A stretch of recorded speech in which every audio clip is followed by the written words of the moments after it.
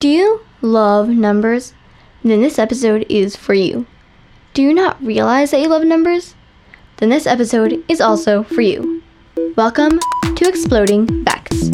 I'm your host, Mia Tweel. Today's episode is math. What is math? What is the origin of math? What is 8/3 divided by 1 and 10/11ths? And the most important of all, why should you care about math and numbers? We'll get to all that. We've got a great episode for you, featuring an exclusive segment by fun factors and math experts Benji Sussman and Mike Driscoll.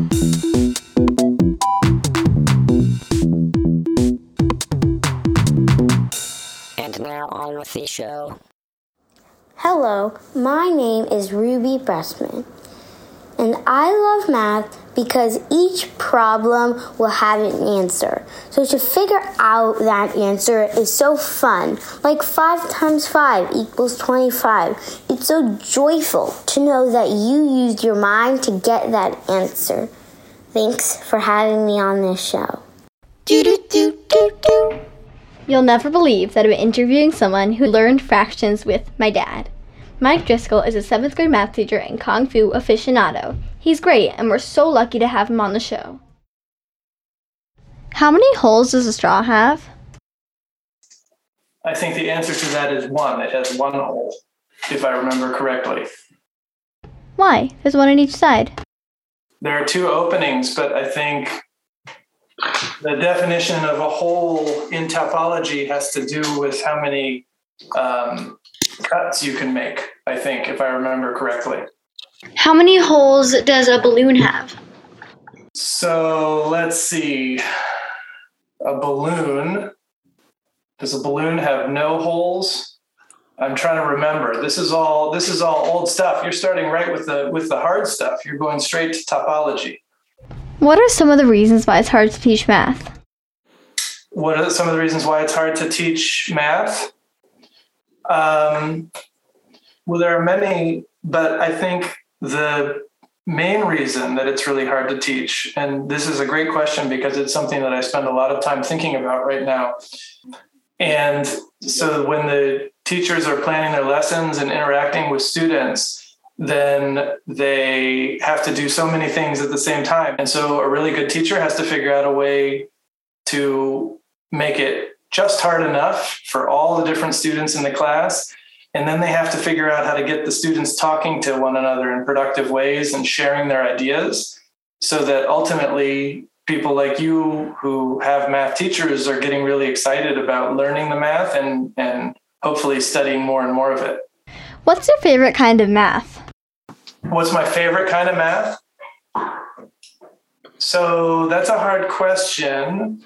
But my favorite type of math is actually a kind of algebra, which is related to the algebra that you study in school, but it's sort of more abstract, bigger picture kind of stuff. I think you would really like it if you're already interested in topology.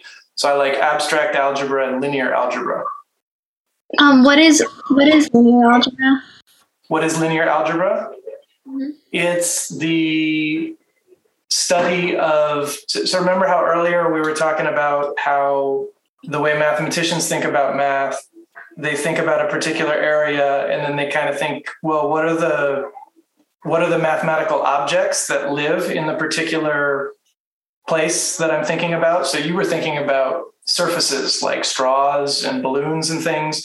So those are the examples of mathematical objects. In linear algebra, the mathematical objects that you play around are vectors. Play around with, they're called vectors, and they live in a mathematical environment called a vector space. And vectors, you can think of them as directed line segments, directed arrows. And vectors are used in physics a lot to model forces and things like that. But in abstract linear algebra, you can just think of them as you think of them sort of like ordered pairs. Wow, that's really cool. It's fun. I might not be doing as good a job describing it as I could be. It's a little bit easier with pencils and paper and things like that. But that's one of my favorite areas is linear algebra.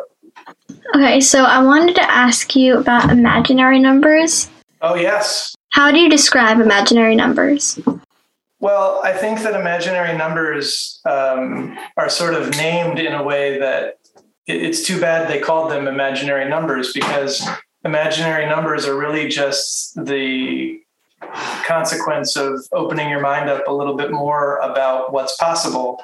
So in algebra, a lot of the focus is on thinking about solutions to particular equations. If you want to know the number that when you square it, it gives you 4, you can probably think of a number that does that. 2. 2 is a real number. If you want to start thinking about a number that if you squared it, it gave you -1, for example, then there aren't real numbers that do that job for you. And unfortunately, the number that they invented to do that job, they decided to call it imaginary because it wasn't real. But imaginary numbers work the same way that real numbers do, in the sense that they're solutions to equations, for example, and you can still treat them as mathematical objects. And the really neat thing about imaginary and complex numbers is that their graphical interpretation is really neat, because you can have numbers that are called complex, which have a real part and an imaginary part, and you can graph them in a two-dimensional plane. Thank you so much, Mike. We're so lucky to have you on the show. Brandon tells us why he loves math. I love math because it really immerses you in how the universe works and what people discovered and thought and believed in back in those days. But it also gives you some ideas of what old civilization was like, which is pretty cool. And also just helps you function better with everyday life.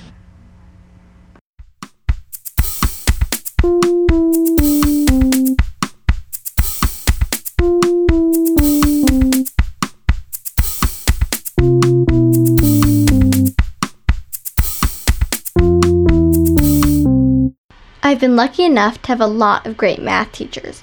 My 6th grade math teacher, Lisa, and my 5th grade math teacher, Alex. But today, for a special segment on philosophy and math, we've got my 4th grade math teacher, Benji.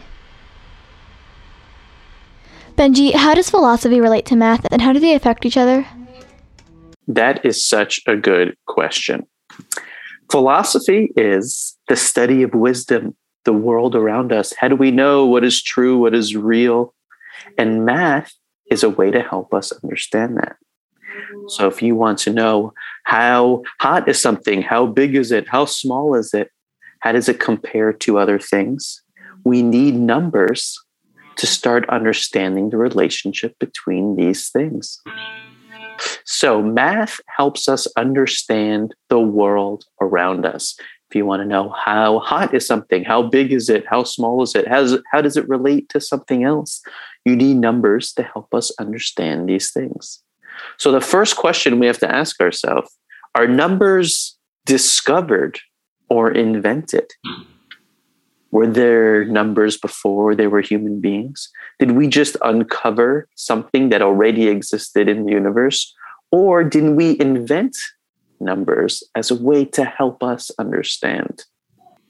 This is a question that we still debate today.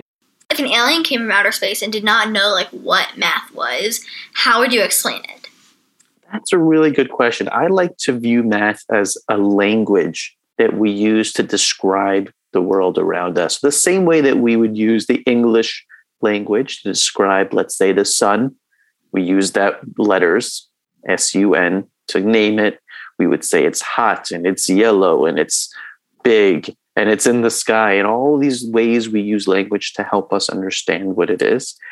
We use math in the same way. So we can measure the temperature or the size of it or how fast it travels, or really how fast we travel around it, or the mass or the gravitational pull. All those things require numbers and math to determine what they are, and they help paint the picture of what this strange, big, glowing orb in the sky really is. So in that way, I would say math is similar to a language we would use, maybe a more universal language that everything has to follow. Benji, can you please explain to us what the Monty Hall problem is? Okay. So there was a very famous game show called the Monty Hall Show, and this became famous in math. Here's how it worked. The contestant got to choose from 3 different doors in front of them. Only one of them had a prize behind it. And they, without knowing this going in, they figured out something very interesting. Let's just say the contestant going into it, he has a 1 out of 3 chance of figuring it out, of guessing where the prize is, right? Just 1 out of 3, 33% chance. They say, I'm choosing door number 1. Now, the game show has 2 doors, doors number 2 and 3, that the person did not choose from. They know that one of those doors is not the answer. They open one of them and show him or her, whoever is on the game show, an empty door. Look, door number 2 is empty. Do you now want to change your answer to door number 3? Or do you want to stick with door number 1? Now, many people first thought, well, it's 50-50 now. You went from 1 out of 3 to 1 out of 2. So there's really no point of changing. You don't gain any advantage by changing. That's what people first thought. Does that make sense so far? Now you have either door number 1 or door number 3. I'm going to stick with door number 1. But they started to figure out that whenever people switched to door number 3, their chances of winning was about 66% chance, 2 out of 3, not 50-50, 1 out of 2. Now, here's how you have to think about it. Let's run this back to the beginning. You are the contestant on the show. You chose door number 1. Right now, before I open door number 2, I give you an option. Do you want to switch your vote to doors number 2 and 3 together? That would be a big advantage, right? You either pick 2 doors than just the 1. Now, when you pick those 2 doors, you know one of them is not the prize, right? The prize is only behind 1. So think about it like that you changed your vote at that point to doors number 2 and 3. So you went from 1 out of 3 to 2 out of 3. So, like, you already knew that one of the doors didn't have... Exactly. All they did was show you, but door number 2 doesn't have a prize. And go, who cares? I still have 2 or 3. All they did was show you which one it was. Exactly. So you kind of will think, well, now it's 50-50. But no, think about it, that you actually went to doors 2 and 3 together. Would you rather door 1 or 2 and 3 together? Even though you know one of those 2 out of 3 are not going to be the answer, it gives you a really big chance, or at least bigger than at the beginning. But this wasn't obvious to people at first. And this is interesting when you think, tying this back to philosophy. Can we trust our intuition? If something makes sense, so it must be true. It's maybe self-evident, or we see it that way. But math doesn't really work that way. And sometimes our brains can be fooled. And similar in philosophy, we want to get to the real bottom of it.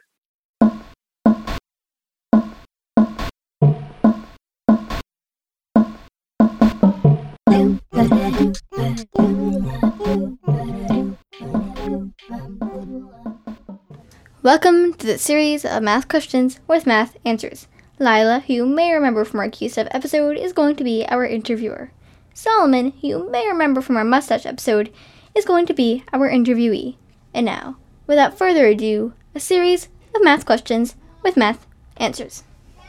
Our first topic is converting percentages into decimals. Convert 20% into a decimal. 0.2. Convert 41% into a decimal. 0.41. Our next topic is finding the greatest common factor. 3, 2, 1, go! What is the greatest common factor of 48, 16, and 64? It's 16. I'm honestly curious, where do you find the answers to these? Our next topic is multiplying fractions. 3, 2, 1, go! What is 10/8 times 6 4/10? 6. Our next topic is dividing fractions. What is 8/3 divided by 1 and 10/11? 1 and 25 60/3. 1 and 25 60/3. 1 and 25 60/3. 1 and 25 60/3. Why? 1 and 25. That just makes it go 1 and 25 6. 1 and 25 60/3.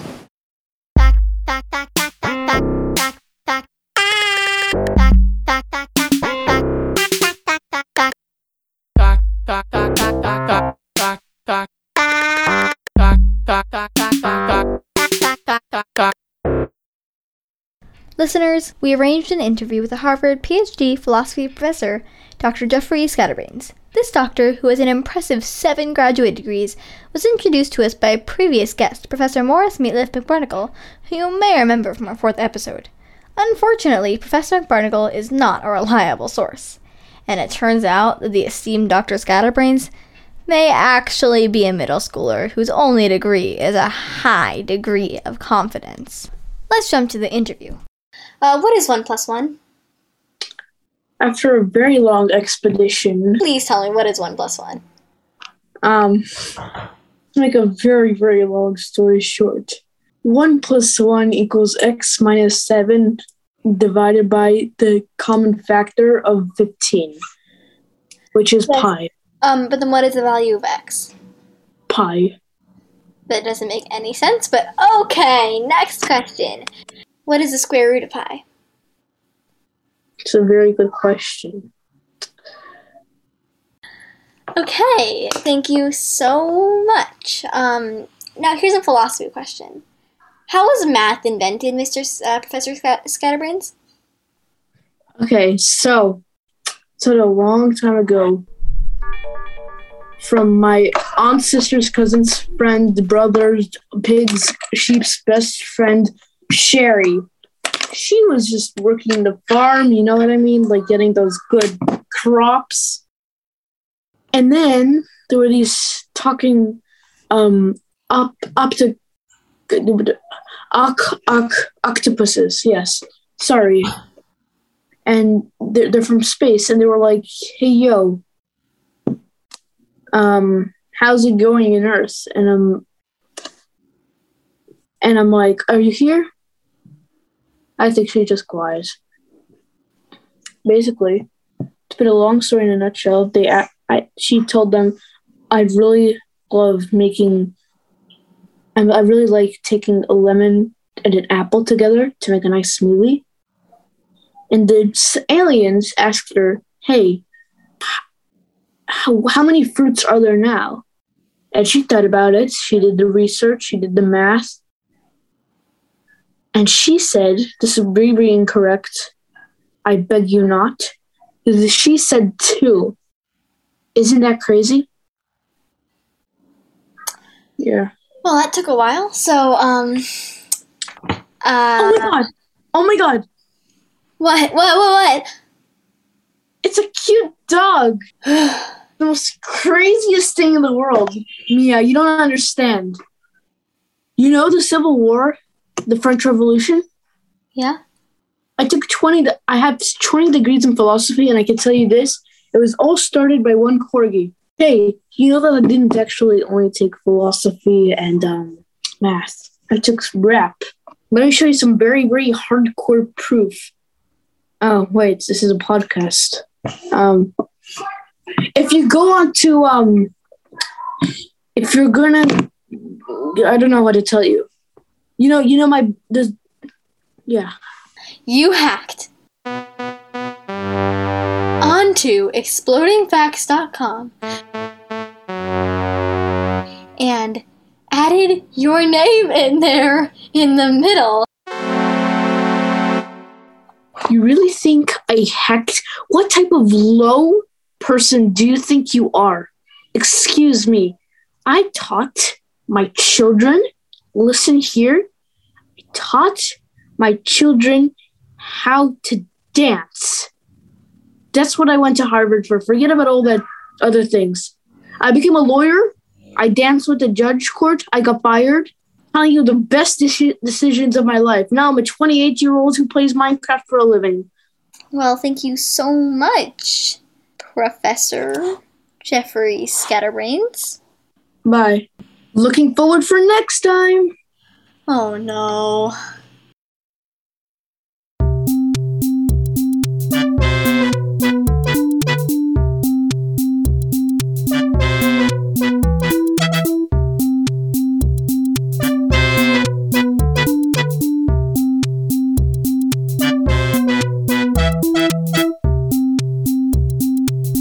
That's it for this episode of Exploding Facts. Exploding Facts is made by me and is brought to you by us, and our music and theme song are composed and played by Build Buildings. Our new additions to the Thankful Jar are Ben Jesus Wine, Mike Driscoll, Amitai Uluz, Ruby Bressman, and Brandon Cedar.